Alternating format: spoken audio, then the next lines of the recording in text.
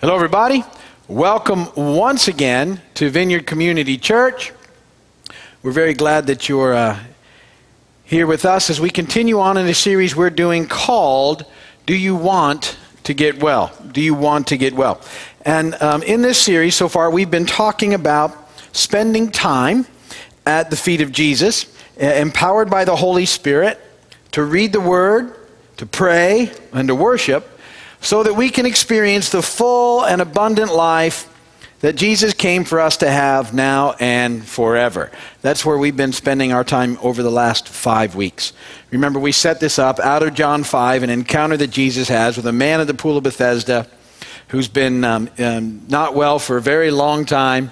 And Jesus' question to him is, do you want to get well? And so we're digging into that question and what it means and what it looks like and the battle that we're in. And like I said, over the last few weeks, 4 or 5 weeks, we've been talking about the importance of spending time at the feet of Jesus in worship, reading the Word, praying, and that we have, these are the things that will help us to make good choices and decisions in this life to get well, to live well in Him. In this series, we've also acknowledged that we have a very real adversary whose purpose is to steal life from us, and that he uses trickery and deception and schemes to try and do it. And we've talked about how he attempts to use worry and fear and busyness to try and keep us distracted. Those have been the main points that we've looked at so far. Well, another one of the schemes that he uses is he attempts to use guilt and shame to keep us from connecting with God. And that's why it's so important for us to understand the love that God has for us. And that we need to take this in, each one of us, in a very individual way.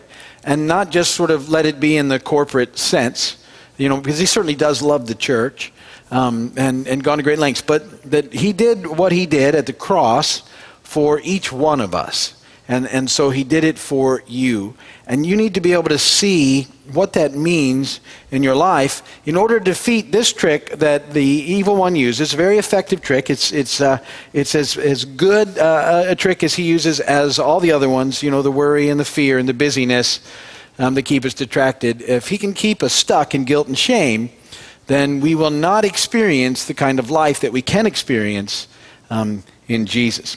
And so we're going to talk about understanding the love that God has for us today and how that impacts us in our lives. First off, I thought I'd just share you with this before we jump in there, because I thought it was funny. I'm standing up here, and I don't in any way feel old yet, but I'm 53, and there are things on me that like I went running this morning, and so my knees are hurting a little bit. Not bad, not like they could be, but I'm making noises when I move around, like somebody asked me what's wrong. I went for a run, and that would have never been the case. 30 years ago, it would have been nothing. So as you get older, things happen, and I've been at the dentist for the last, on and off for the last few weeks, getting some stuff done, and I've just, and they're having to replace things, and it's crazy. You start kind of catching up to you. Well, this story, I thought you'd like it. I liked it. So this older gentleman was starting to think that his wife had a hearing problem. And he's trying to figure out if he's right or not. So one night he stands behind her while she's sitting in her lounge chair. And he speaks very softly to her and he says, "Honey, can you hear me?" No response. So he gets a little closer and again he says, "Honey, can you hear me?" Still no response. Finally, he moved right behind her and he said, "Honey, can you hear me?" And she replied, for the third time, "Yes."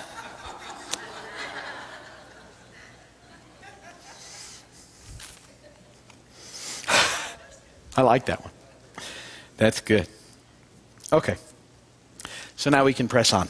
The scripture reading for today is out of Hebrews chapter 10, verses 19 through 22, a chunk of some of my favorite passages of scripture. "Therefore, brothers, since we have confidence to enter the most holy place by the blood of Jesus, by a new and living way opened for us through the curtain, that is his body.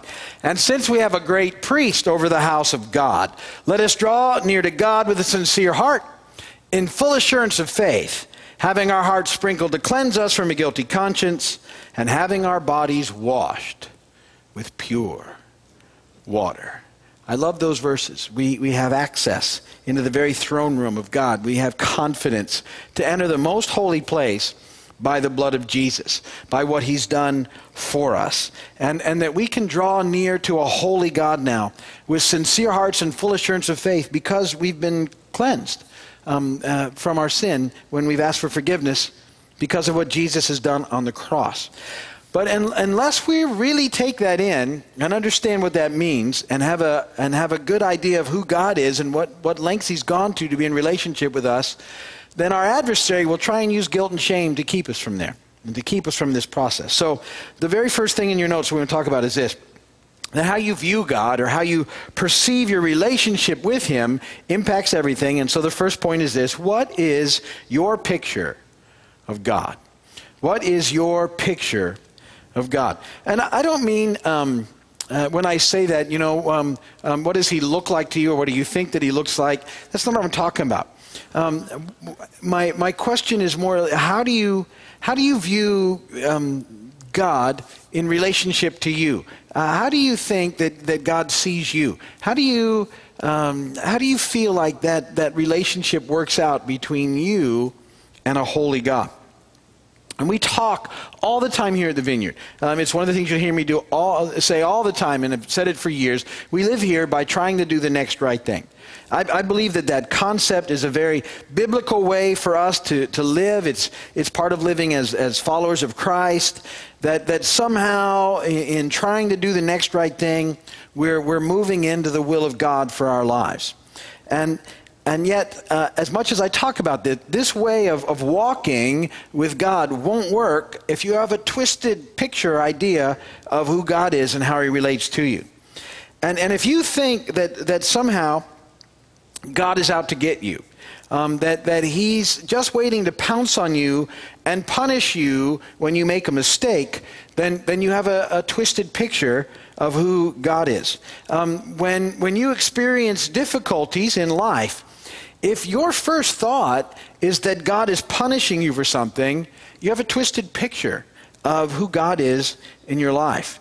And you need to know this, that as you're trying to live by doing the next right thing, you will sometimes choose not to do that.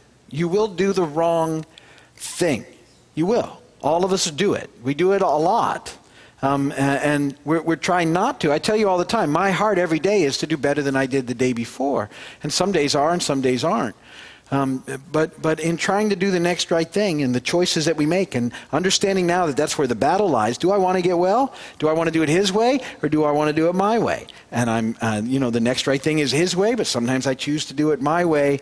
And this whole thing is going on all the time. But what you need to know is this: when you choose to do the wrong thing, when you've gone in the wrong direction, when you've done it your way instead of his way, you need to know that when you sort of figure out, and it connects with you that you've done the wrong thing, you need to know that you can immediately turn and go running back to God, and you run into his arms of love, and you tell him you're sorry, and you ask him to forgive you, and then he'll do that. And in the process, he'll love on you, and that's the picture I want to have. That you need to have is of a God who as you run to him, he just picks you up and he loves you and he tells you it's going to be all right, and that he's with you and that he's for you and that he forgives you, and then he says, now go and do the next right thing, and I'm going to empower you by my Spirit to do just that. See, that has to be your picture of God. When it's not that, you just sort of allow yourself to be fodder for the evil one and the way that he uses guilt and shame, because he loves to keep you out of that relationship with God. See, the reality is we never earn it. We never deserve it. And even as we live by doing the next right thing, that doesn't mean that we're somehow more acceptable to God because of that. We're acceptable to God because of what Jesus did on the cross, all in him. And so we because he loves us, we want to do the next right thing. That needs always to be what is motivating us in life, not performance, but simply because we've been loved, that we want to respond in doing the next right thing. And that, ultimately in doing the next right thing, we experience real life and not a counterfeit life that we so often settle for. So if you don't have a picture of God like this, as one who loves you and forgives you, this whole process of trying to walk with him this way falls apart. And God will always forgive you. You need to know that. He just will always forgive you. If there was a possibility that he wouldn't forgive you, if that were real, then you'd never go. So he always will. And this whole process is not something to take lightly. It was huge. Because of the cross. It's huge. I mean, you have to think about what it took for this to happen, that God himself came, lived among us, and then endured what he endured with joy at the cross. A horrible thing. He did it for you so that this process could be in place, that we could truly be forgiven. And he did it because he loved you. And he loves you more than you can even begin to comprehend. Because at some level, we sort of get that we're a mess. And yet he loves us in the midst of it. And so there's two very short parables in Matthew 13 that I want to share with you tonight. And they're parables about a treasure in a field and a pearl of great value.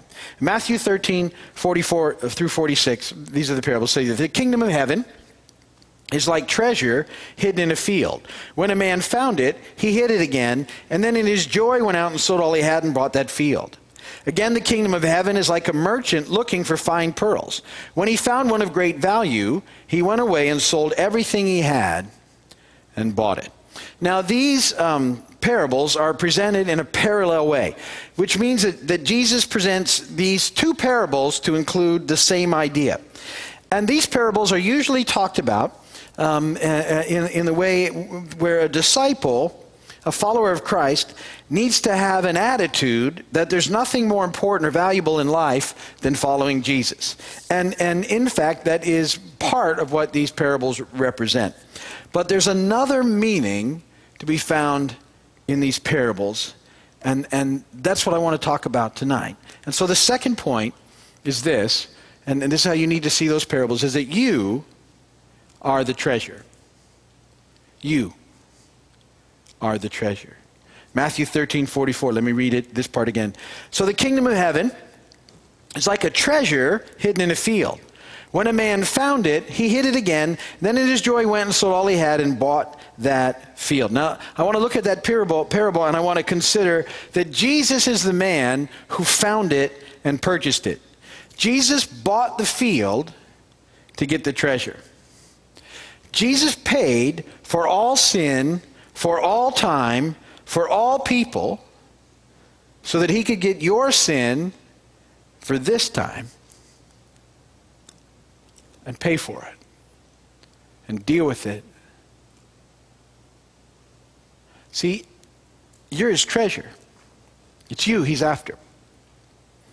He paid it all so he could have relationship with you. You're the reason he went to the cross. That's why he paid this great price. For you. He did it just for you. And he would have done it only for you. Because he loves you that much. You're a treasure in a field. You're the treasure hidden in the field. And he paid all that he had so he could have you in the process. Similarly, point 3 is you're the pearl. Matthew 13, 45 and 46. Again, the kingdom of heaven is like a merchant looking for fine pearls. And when he found one of great value, he went away and sold everything he had and bought it. Now, there's a considerable difference between a pearl merchant, which is what the parable talks about, and you and I buying a pearl. I don't know much about buying pearls. I know that, you're supposed to rub it on your teeth or something. And the only reason I know that is because I've seen people do that. I never really know what I'm feeling for. And you could, whatever. I don't know why I'm doing that. But a pearl merchant, his life was based on a quest for pearls. And this pearl merchant found a pearl so amazing that he was willing to give everything to have it. Guess what? Jesus is the pearl merchant in this story, and you are the pearl. Jesus came and found such beauty and potential in you that he gave it all so he could be in relationship with you. See, we need to grasp the magnitude of the love that God has for us. And that knowing that he loves us this much, knowing that he sees such beauty and potential in us, it will help us to deal with our sin rather than try to hide it. And when we deal with it, we don't allow the evil one the ability to use it against us in shame and guilt. That's the whole thing that happens. We have to know that we're loved so that we can stand in the presence of a perfect, holy God, and that he loves us so much that we can go with our mess and he still loves us. That's what we have to understand. So point 4, how do we deal with our sin? How do we deal with it? So we're not stuck in guilt and shame. How do we deal with our sin? And what we have to do with our sin is we have to confess it to God. We have to confess it. And the word in Greek for confess is homologeo, which literally means the same word. The same word. Confession is not saying, God, I'll never do it again, because you may not be able to back that up. That's not confession. Confession is saying, you're right, God. I was wrong. Your word is right. What I did wasn't. You're right. I'm not. That's confession. See, that's why it's so important for us to read the Word. That's why I get in there. We got to know what we're supposed to do so that we're not stuck on points that we shouldn't be. And confession is when we realize that we're doing it our way instead of God's way, we go and we say, God, you're right. I'm not. That's confession. Just going and say you'll never do it again doesn't deal with the issue. See, you're right, God. I want to do it your way. Help me, God, to do it your way. I don't want to keep doing it my way. See, that's the difference in confession. It's agreeing with God and his word. 1 John 1:9, if we confess our sin, he's faithful and just and will forgive us our sin and purify us from all unrighteousness. So here's the thing. Even though we know our brokenness, and even though we have an adversary who wants to use guilt and shame to try and steal life away from us, the life that we can have and enjoy, the full and abundant life that Jesus came to give us, we have to understand that we can enter into the literal presence of God where we are seen in Christ as clean and purified so that we can connect with him. See, we have to push past that place where we so often get stuck. We get that we're a mess, but because he loves us so much, and because when we've done the wrong things, we go to him and we confess it. You are right, I'm wrong. Then we have to know that what happens is we are made new, whole, clean, pure. He sees us in Christ. We're purified from all unrighteousness. Hebrews 10:22. Let us draw near to God with a sincere heart, in full assurance of faith, having our hearts sprinkled to cleanse us from a guilty conscience, having our bodies washed with pure water. So, let no guilt, let no shame, let no fear, let no worry, let no distractions, let no tricks from our adversary steal away the now and forever full and abundant life that Jesus came to give you because he loves you. And if you don't remember anything else that I say today, remember this. You are his treasure. You are his pearl. Great price. Hold on to that this week. Just think about that every day. It'll help you in your decisions to get well and to make better choices. Amen. Amen.